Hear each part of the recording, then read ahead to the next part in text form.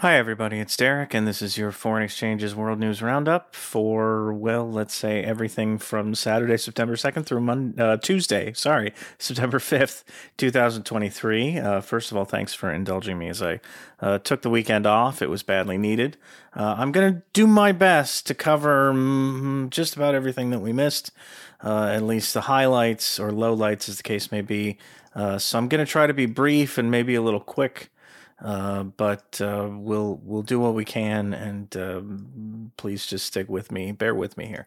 Let's get into it. There's a few anniversaries, actually, a number of interesting ones over the last few days. On September 2nd, in the year 31 BCE or thereabouts, this was the anniversary of the Battle of Actium, a naval battle in which the forces loyal to Octavian, the heir of Julius Caesar, defeated the naval forces of Mark Antony and Cleopatra to all but secure Octavian's control over the Roman Republic, which would soon, of course, become the Roman Empire. On September 2nd, 1192, the Treaty of Jaffa ended the Third Crusade. That's the one with Richard the Lionheart and Saladin. If you've heard of the Crusades, that's probably the one you've heard of. It was, of course, unsuccessful. Richard won several battles against Saladin, but was unable in the end to besiege Jerusalem because he simply lacked the manpower. Anyway, there's a piece on this at the site if you want to go check that out. On September 3rd in the year 863, this was the anniversary of a battle called the Battle of Lalakaon, which involved a Byzantine army defeating an Arab raiding party. It was not a huge battle, but it set off an extended period of Byzantine resurgence at the Arabs' expense. This is the period of the so-called Macedonian dynasty, which really restored in many ways the Byzantine Empire's fortunes after the low point of the 7th century when it lost so much territory. So this is really the start of an imperial upturn, so that makes the battle somewhat significant. On September 3rd, 1260, this is the anniversary of the Battle of Ain Jalut, a very important battle that in which the Mongols, the onrushing Mongols, were dealt their first real serious defeat by the Mamluks, the slave dynasty that had only just a few years earlier taken control of Egypt. From Saladin's dynasty, actually, the Ayyubid dynasty. The Mongols obviously had been wildly successful in their rampage throughout what we know as the Middle East. They destroyed Baghdad. It was rebuilt, but they conquered Iran, Iraq. They had worked their way well into Syria by this point, but they tried to do battle with essentially a skeleton army at Ain Jalut, which is in Palestine, southern Levant, and wound up running into a Mamluk army that knew how they fought because the Mamluks were from Central Asia, and outmanned them and won the battle. And that effectively stopped the Mongol advance and saved Egypt. It arguably saved Islam in some respects, because the Mongols were not at this point necessarily ready to practice Islam. Many of them did convert later on, but very important battle, really one of the crucial battles, I think, in history, in that it stopped the Mongol advance. On September 4th, 476, Odoacer and his army deposed the Western Roman Emperor Romulus Augustulus, or Romulus Augustus, at Ravenna. This is, of course, the conventional date that's given for the final fall of the Roman Empire in the Western Mediterranean.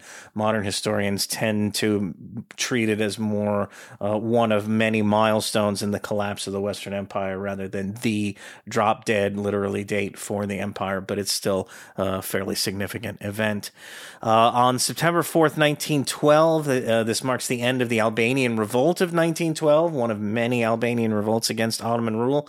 This one established Albanian autonomy. It only lasted for a very short period of time before the First Balkan War resulted in Albania gaining full independence in November 1912, so it was a very short-lived outcome. And on September 5th, 1905, the Russo-Japanese War ended with the signing of the Treaty of Portsmouth, which was negotiated by Teddy Roosevelt. He won the 1906 Nobel Peace Prize as a result. The Russians were obliged to evacuate Manchuria, acknowledge Korea as within Japan's sphere of influence, and turn over a couple of Pacific islands to Tokyo. The war, of course, marked Japan as a rising power and contributed to really huge amounts of political discontent in Russia that would not be resolved until 1917. All right, on to the news. In the Middle East, in Syria, clashes between Syrian Democratic Forces fighters and Turkish-backed rebels in northeastern Syria's Hasaka province left at least 23 people dead over the weekend, according to the Syrian Observatory for Human Rights. In the observatory's telling, Syrian National Army fighters tried to enter the Tel Tamr region, sparking the violence. The SNA may have been attempting to take advantage of the SDF's continued infighting, as that group's Kurdish-dominated core is still battling associated Arab militia fighters in Deir ez-Zor province. The SDF declared Tuesday that it's intending to end that conflict, which has killed over and possibly well over 50 people so far within the next 24 hours. It sounds like it's intending to do that militarily rather than via negotiated settlement, which will presumably involve additional casualties. The SDF and the Deir ez-Zor Military Council announced an official settlement to their grievances last week in the removal of former council commander Ahmed al-Habil, or Abu Khawla, whose arrest last weekend is what sparked the fighting. But the violence has continued, and there are indications it's escalating into a broader fight between the SDF and Arab tribes in the region over deeper issues that aren't really about the arrest of a single militia commander. The U.S. government, which is seeing the tenuous architecture supporting its occupation of eastern Syria collapse before its eyes, sent a delegation to the area on Sunday to try to calm things down. There is nothing to indicate that it had any effect. In Iraq, intercommunal violence in the city of Kirkuk killed at least 4 people and left at least 15 more injured over the weekend. Non-Kurdish groups in the city protested the impending handover of a building from the Iraqi government to the Kurdistan regional government's ruling Kurdistan Democratic Party. The structure in question originally belonged to the KDP, but Iraqi federal security forces seized control of it during a KRG Iraqi government dispute back in 2017. Its restoration to KDP control seems to have become a flashpoint for Arabs and Turkmens who aren't terribly happy living under the KRG. Kurds in the city counter-protested, and things spiraled from there. All 4 of those killed were Kurds. The Iraqi Supreme Court issued an injunction temporarily halting the handover on Sunday, and Iraqi security forces have now deployed to the city. In Israel-Palestine, Israeli security forces killed 1 Palestinian man and wounded another during another raid in Tulkarm's Nur Shams refugee camp in the northern West Bank on Tuesday. The Israelis turned up in the camp with bulldozers and other heavy equipment looking to destroy it, apparently, or at least heavily damage parts of it. Nur Shams has been targeted in several Israeli raids this year. And Papua New Guinea formally opened its Jerusalem embassy on Tuesday. It becomes the 5th country, the other 4 being Guatemala, Honduras, Kosovo, and the U.S., to place an embassy in the disputed city.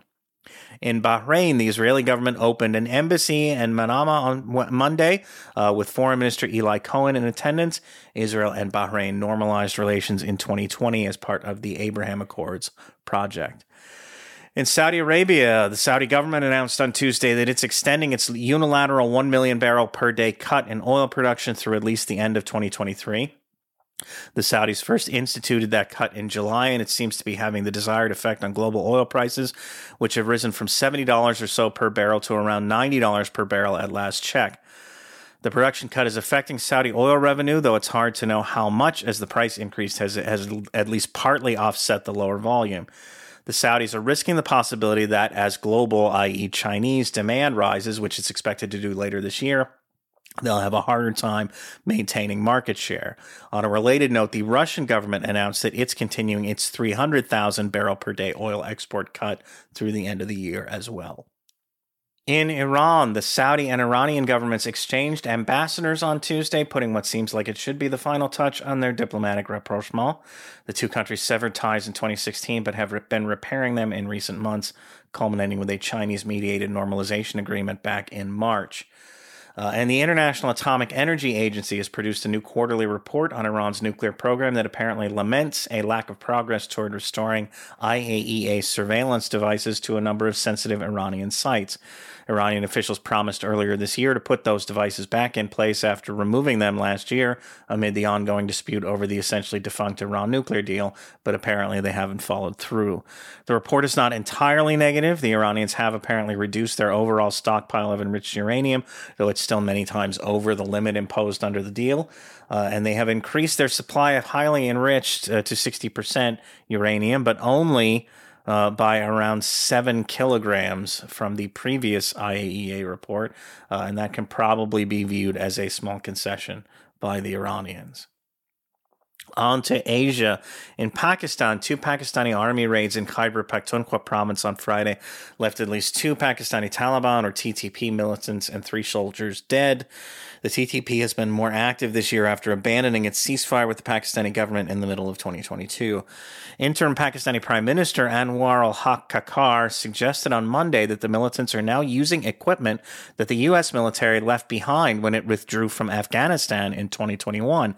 He didn't offer much in the way of evidence, but while the Afghan and Pakistani Talibans are not overtly connected, it's certainly possible that the Afghan Taliban or an element within it has been gifting and or selling U.S. gear to the Pakistani militants.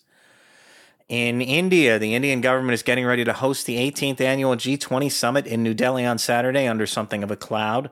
The war in Ukraine is once again likely to dominate the forum to the detriment of discussions around issues like climate change. To wit, G20 nations are burning more coal per capita than they were in 2015, at a time when they probably shouldn't be burning any coal at all, and the developing world's unsustainable debt load. For that reason, Putin is planning to skip the shindig. He presumably doesn't want to talk about the war. Chinese President Xi Jinping is also not going to be there, sending Premier Li Qiang in his place. It's unclear why Xi isn't attending, as he's usually a fixture at these gatherings. Is he trying to insult the Indian government? Is he looking to snub the G20? Is he just tired and wants to stay home? Your guess is as good as anybody else's. But the upshot is that any joint summit statement, assuming the gang can even agree on one, is likely to have even less import than usual given his absence. In Myanmar, a drone strike targeting a police facility in Cayenne State on Sunday killed at least 5 people. A group called Federal Wings, which specializes in drone operations and is affiliated with the anti-junta People's Defense Forces militia network, claimed responsibility for the attack. The attack appears to have been carried out in a double-tap fashion, with an initial strike followed by another about 1 hour later that killed people who responded to the first one. In North Korea, the New York Times reported on Monday that leader Kim Jong-un will head to Russia later this month to, in part, talk to Vladimir Putin about supplying the Russian military with weapons. Kim will allegedly ask for food as well as high-tech components for satellites and submarines in return for providing more basic munitions like anti-aircraft and artillery shells to the Russians. The U.S. has been accusing North Korea of either arming or planning to arm the Russian military for months now, making charges that are routinely denied by Pyongyang. Kim has in recent weeks been stressing the need to increase North Korea's arms manufacturing capabilities, which could indicate that he's either sending weapons to Russia or intends to do so. Then again, it could be completely unrelated. U.S. officials have said their threats of unspecified punishment have thwarted potential North Korean-Russian arms deals in the past, and they're issuing similar threats now. I have to admit, I'm unsure what the U.S. could possibly do to North Korea at this point, short of military action, which isn't going to happen. There can't be much left to sanction, in other words. In Oceania and Vanuatu, the parliament of that country elected veteran politician Sato Kilman as its new prime minister on Monday after the country's Supreme Court ruled last month that a no-confidence vote ousting former PM Ismail Kalsakau was legitimate. Kilman has been PM several times over the past dozen years, give or take, and had been serving as a deputy PM under Kalsakau. On Tuesday, he announced that he would revisit a security agreement Kalsakau's government negotiated with the Australian government, which is what sparked the no-confidence move amid opposition claims that the deal undermined Vanuatu's neutrality. Given how that played out, it's unlikely that Parliament would vote to ratify the deal anyway. In Africa and Sudan, at least 25 civilians were reportedly killed in multiple incidents in Khartoum over the weekend, according to a neighborhood committee. An airstrike in the southern part of the city late Saturday killed at least 20 people. Shelling on Sunday killed at least 5 more people. An airstrike strongly suggests the Sudanese military was responsible, though the Rapid Support Forces group does have drones, so it can't be ruled out. Both sides have artillery, so Sunday's shelling is harder to attribute. In Guinea, protests marking the 2-year anniversary of that country's 2021 military coup resulted in the deaths of at least 2 people in Conakry on Tuesday, and there are credible but unconfirmed reports of at least 1 additional death. The 2 confirmed deceased were both shot, so the obvious conclusion is that they were killed by Ghanaian security forces, but as far as I know, there's been no official statement to that effect. In Mali, security forces reportedly thwarted an attempted militant attack in western Mali's Koulikoro region on Sunday. At least 3 of them were wounded in the incident, and at least 1 of the attackers may have been killed. In Burkina Faso, an apparent jihadist attack in that country's north region on Monday left at least 17 Burkina soldiers and 36 members of the Volunteers for the Defense of the Homeland paramilitary force dead on Monday. The security forces were in Yatenga province, reportedly to oversee the resettlement of a town whose residents had been driven out by jihadist violence a couple of years ago. Over the weekend, an attack in the Plateau Central region killed at least 1 police officer and 4 VDP fighters. In Niger, the French media outlet Le Monde is reporting that Paris is in negotiations with the Nigerian military about the withdrawal of French forces from that country. Notably, French officials are not interacting with members of Niger's junta, whose authority they refuse to acknowledge, but rather with military officers not directly linked to July's coup. Nevertheless, the junta, backed by thousands of supporters, has been demanding a French withdrawal. These talks are still in the very early stages, so there's little by way of detail. On Monday, the junta reopened Niger's airspace to commercial flights for the second time since the coup. Junta leaders immediately closed the country's airspace when they took power, then opened it a few days later. They then closed it again a few days after that in response to a threatened invasion from the Economic Community of West African States. Niger's airspace remains closed to military flights. In Nigeria, an apparent bandit attack struck mosques in 2 communities in northwestern Nigeria's Kaduna state on Friday evening, killing at least 7 people in total. At least in the initial strike, the primary target appears to have been a local militia leader.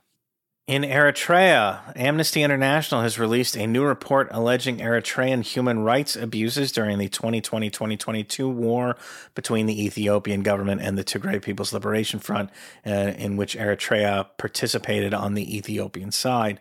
These accusations are not new, but this report, based on interviews with dozens of people in northern Tigray, details the extent of the atrocities, the alleged, atrocities, including extrajudicial executions and sexual violence, including, and I'm quoting here, sexual enslavement. Eritrean officials continue to deny these claims. In Gabon, Gabonese coup leader Brice Oligui Nguema, officially took office as interim head of state on Monday to apparently celebratory crowds on the streets of Libreville. Oligui made a number of promises in his inaugural address, including the adoption of a new constitution, political reforms, economic development, and, quote, free, transparent, credible, and peaceful elections at some yet-to-be-determined date. On Tuesday, he met with Central African Republic President Faustin Archange Touadéra, who's been appointed as the Economic Community of Central African States Gabon envoy, and opposition leader Albert Ondo Ossa, who officially lost, I guess you could put in quotes, last month's presidential election to the now deposed Ali Bongo Ondimba. There's no indication of any substantive developments emerging from either session. In Europe, in Russia, Turkish President Recep Tayyip Erdogan met with Vladimir Putin in Sochi on Monday to try to convince his Russian pal to rejoin the defunct Black Sea Grain Initiative. He appears to have failed. Putin insists he'd be happy to rejoin the accord, provided that Western governments guarantee sanctions protection for Russian food exports. For Putin, that means, among other things, restoring the Russian Agricultural Bank's access to the SWIFT financial network, which is apparently a non-starter for the U.S. The two men also discussed a stopgap plan by which Russia will sell 1 million tons of discounted grain to Turkey in a deal financed by Qatar, and Turkey will ship that grain free of charge to 6 food-dependent African countries. It's not a sufficient replacement for Ukrainian grain on the global market, but for those 6 countries at least, it should be a substantial boon. And the British government is reportedly going to designate the Wagner Group as a terrorist organization. This seems a little bit like closing the barn door after the horse escaped, led a mutiny in Russia, and then had the Russian president blow up its private jet in an act of retribution. But it would let authorities seize any Wagner assets that may possibly be in the UK, if there are any. As for Wagner's assets in Russia and thereabouts, the Wall Street Journal reports that the Russian government and friendly private military firms are moving to gobble those up. This includes Wagner's experienced fighters from the Ukraine war, as well as its personnel stationed overseas in support of the organization's various international projects. According to the Wall Street Journal, the Kremlin is using those private firms more or less as cutouts to avoid any bad blood that Wagner personnel might feel toward the Russian government. In Ukraine, President Volodymyr Zelensky has canned his defense minister, Alexei Reznikov, intending to replace him with State Property Fund Director Rustem Umerov. Zelensky didn't offer any specific reason for this move, saying instead that the Ukrainian military, quote, needs new approaches and other formats of interaction with both the military and society at large, end quote. Reznikov had been defense minister for almost 2 years, most of that time at war, and may have welcomed his removal on some level, but he's also overseen a ministry that's been mired in scandal, and I suspect his removal will not be particularly mourned in Western capitals. And while I don't think you can draw a direct connection between Reznikov's ouster and the slow progress of Ukraine's ongoing counteroffensive, it's probably safe to assume that if Ukrainian soldiers were already celebrating in downtown Melitopol, that he would still be on the job.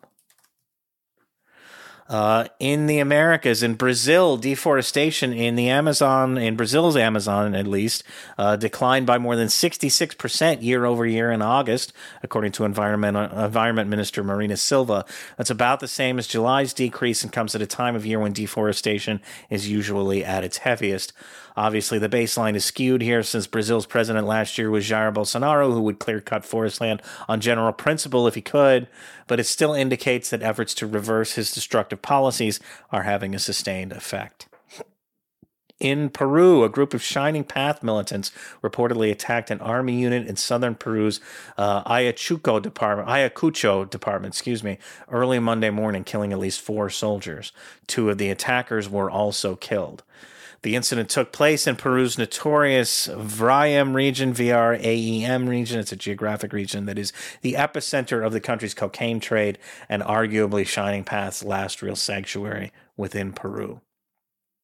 In Colombia, a battle between National Liberation Army, or ELN, rebels and Central General Staff, EMC, fighters in eastern Colombia's Arauca department on Monday left at least 9 people dead. Department officials have not identified the dead, so it's unclear how many were combatants versus civilians. The EMC is one of the largest factions of dissident ex-Revolutionary Armed Forces of Colombia, or FARC, fighters, and occasionally vies with the ELN over territory or other issues. The Colombian government is currently in a ceasefire with the ELN and is negotiating a potential ceasefire with the EMC, but those ceasefires only cover conflict between those groups and government security forces, not conflict between the groups.